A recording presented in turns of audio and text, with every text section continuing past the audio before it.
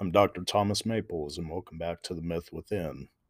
In this week's blog series, we've looked at a series of quotes about courage, and I wanted to take a moment to speak today about the effects that courage has on our daily psychological well being, as well as the formation of the personality that we begin to adopt as we interact with the community at large and find the elements of our true self as it interacts with the self that we decide to present to others.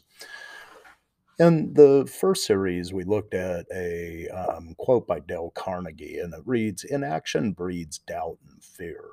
Action breeds confidence and courage. If you want to conquer fear, do not sit home and think about it. Go out and get busy.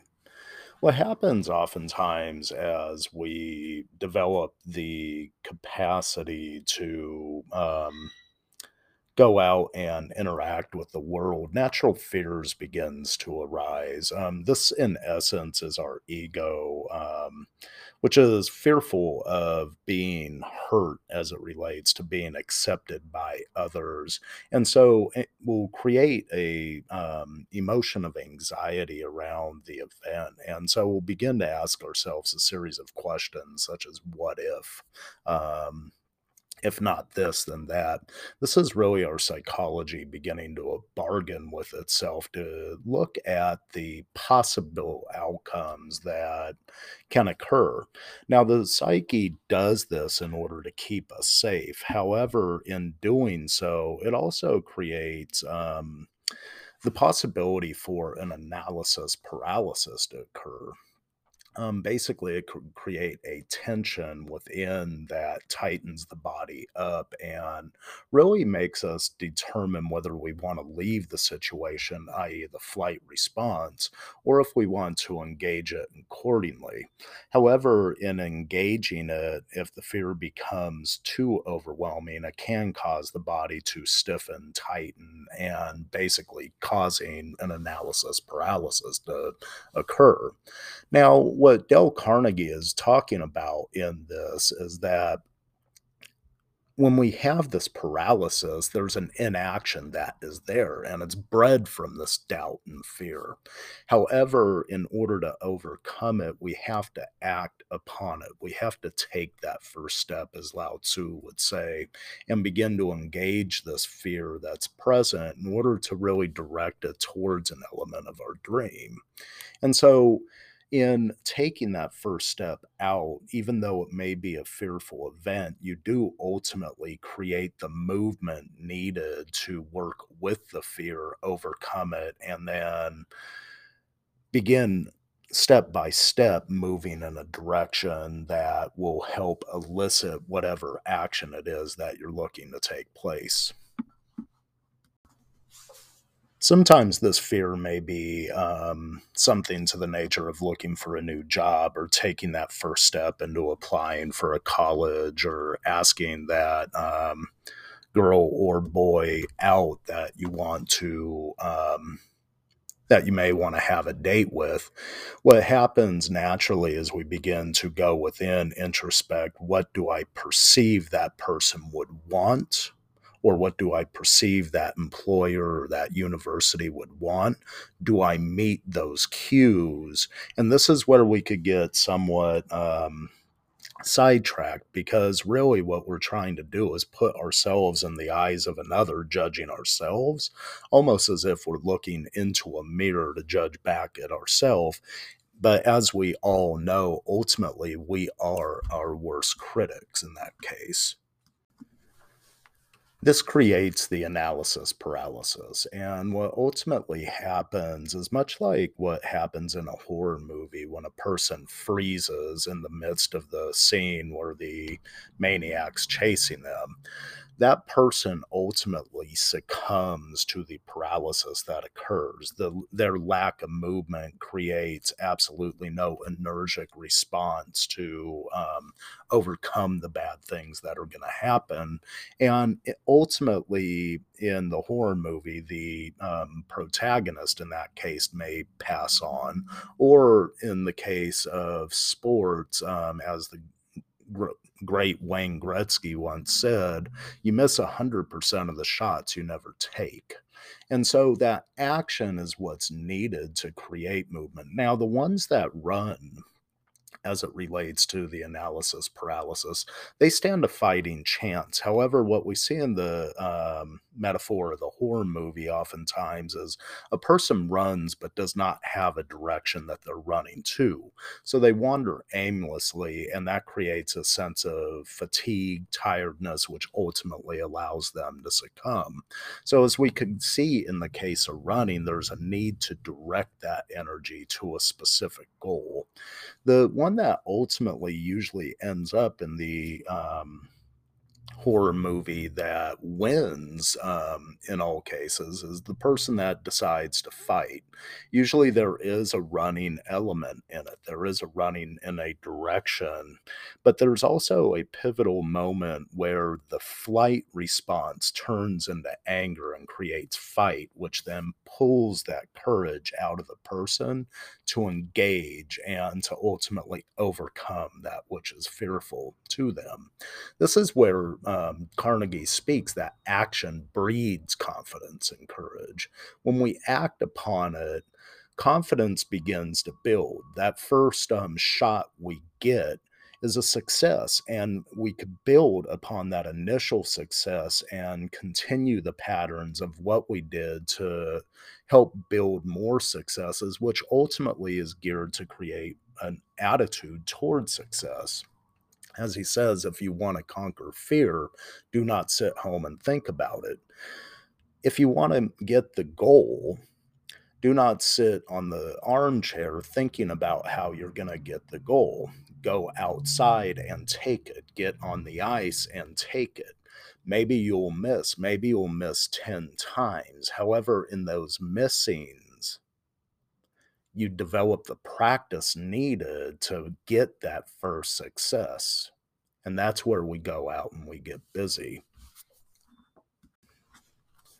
So, what are some steps we could take to work around some of these primary emotional states? First, we need to learn how to identify what emotion we're feeling in the moment. Many of us complicate this. We may look at charts of 40, 50, 60 emotions, but a lot of times these are just amplifications of primary emotional states or their combinations of emotional states. One of the most simplistic emotional definitions that I have run across really comes from Buddhist philosophy, and it there's an idea that there's about five emotions that are present. And these emotions can heighten to various degrees. They could also combine to create other emotions. However, from these primary emotional states, all other emotions arise. The first one is fear. Fear comes online because we're literally taught that we need to fear that which could harm us, and parents do a good job at this in yelling at their children to look both ways when they cross the street, because ultimately, if a child doesn't learn this lesson, the consequence could be real, severe, and deadly. And so, it really is our job to instill fear, a healthy sense of fear, into a child. However, what happens in adult life, especially around psychology, is a lot of times things that truly need to be feared aren't, or things that are not feared, should not be feared, are amplified because of one's inability to differentiate what is life threatening versus not. And so there becomes a global sense of fear. Now, fear in and of itself creates creates movement. It allows you to run from a situation. Now, if we run from all situations, that could be bad.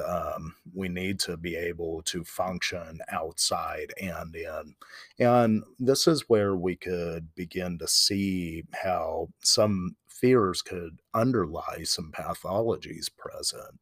However, fear in and of itself has to occur because if we aren't afraid of a semi truck coming at us at 60 miles per hour, we're not going to be alive long enough to feel the other emotions.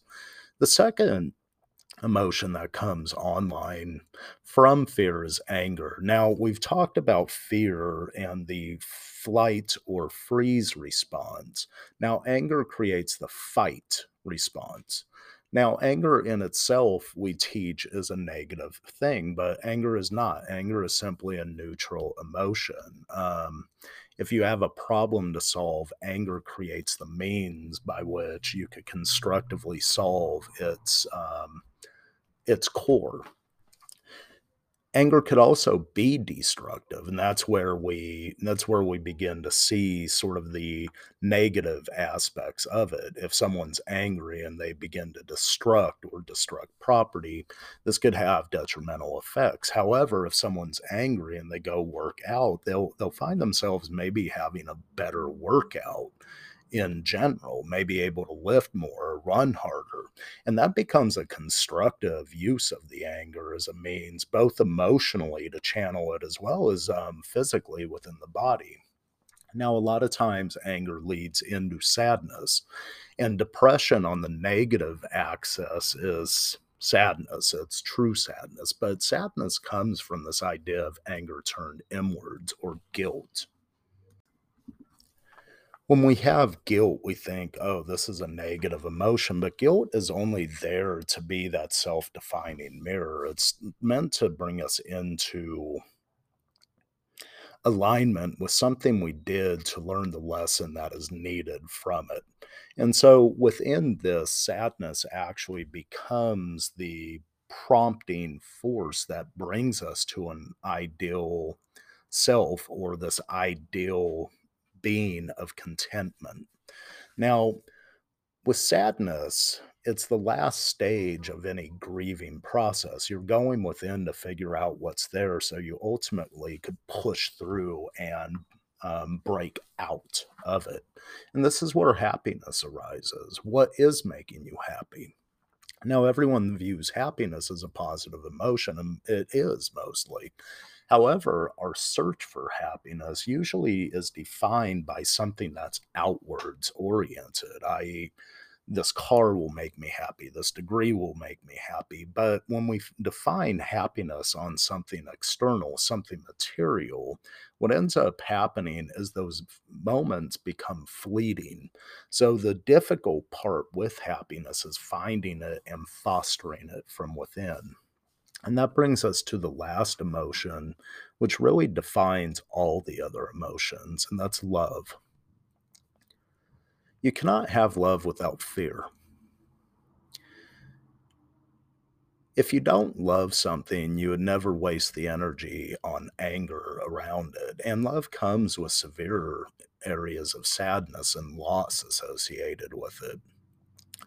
However, these three emotions wouldn't even be worth it if we didn't gain that euphoric feeling of happiness that loves bring with us. And so, this is a simple definition of emotions that I've used throughout my practice.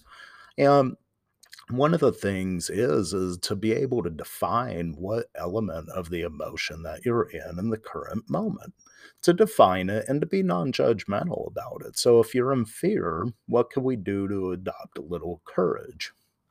If you're in anger, how could you bring it down or channel it in a manner that allows you to work it out into a positive versus a destructive outcome, or a constructive versus a destructive outcome?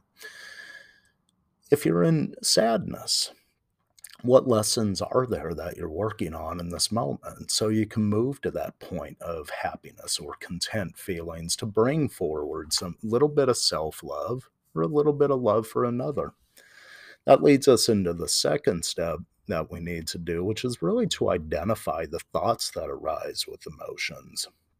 A lot of times, our thinking will foretell an emotional state or amplify an emotional state. When we identify our thoughts that lead to emotions, we learn about inroads into how these thoughts create emotional states that may be problematic.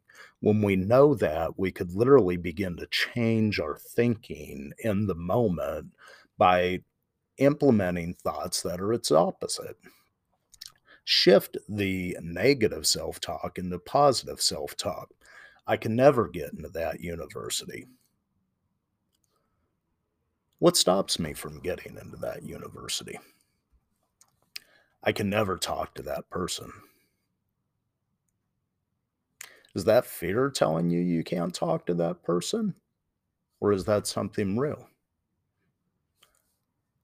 I can never get that job. Why can't you get that job?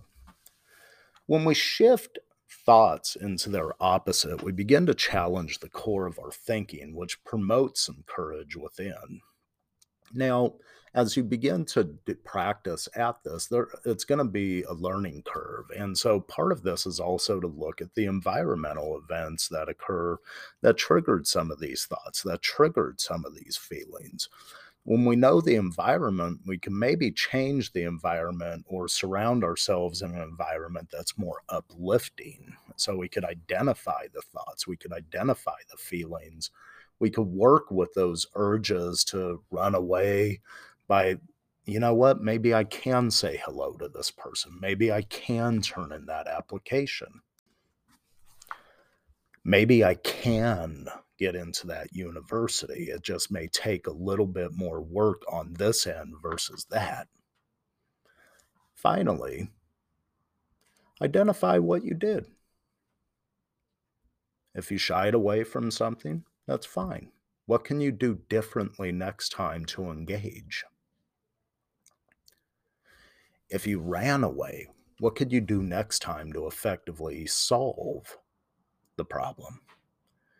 If fear was present, can you bring it into some constructive anger to move forward towards your dreams? There are a few basic steps in learning to identify the particulars that govern your emotional response. Remember, there are no negative emotions. Emotion is simply energy in motion. Motion, energy in motion. What can you do with that energy to bring a positive outcome to your life? What can you do a little differently to create a more effective result from your emotional state? Remember, confidence breeds courage, and practice makes perfect. And as Raymond Bradbury once said, jump and you'll find out how to unfold your wings as you fall. This is the mantra of every bird that has ever lived. When we learn to take action, we learn to nurture success.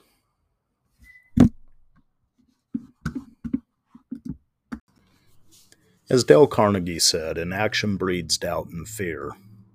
Action breeds confidence and courage. If you want to conquer fear, do not sit home and think about it. Go out and get busy.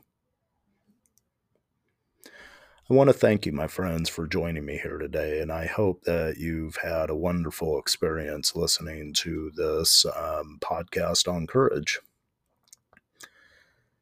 In our next segments, we're going to be exploring various psychological underpinnings that drive our personal development forward. And I look forward to hearing any comments, suggestions, or questions you may have about this podcast or any of the topics explored. As always, my friends, namaste, and may blessings find you on your journey as you advance confidently in the direction of your dreams. Thank you for joining.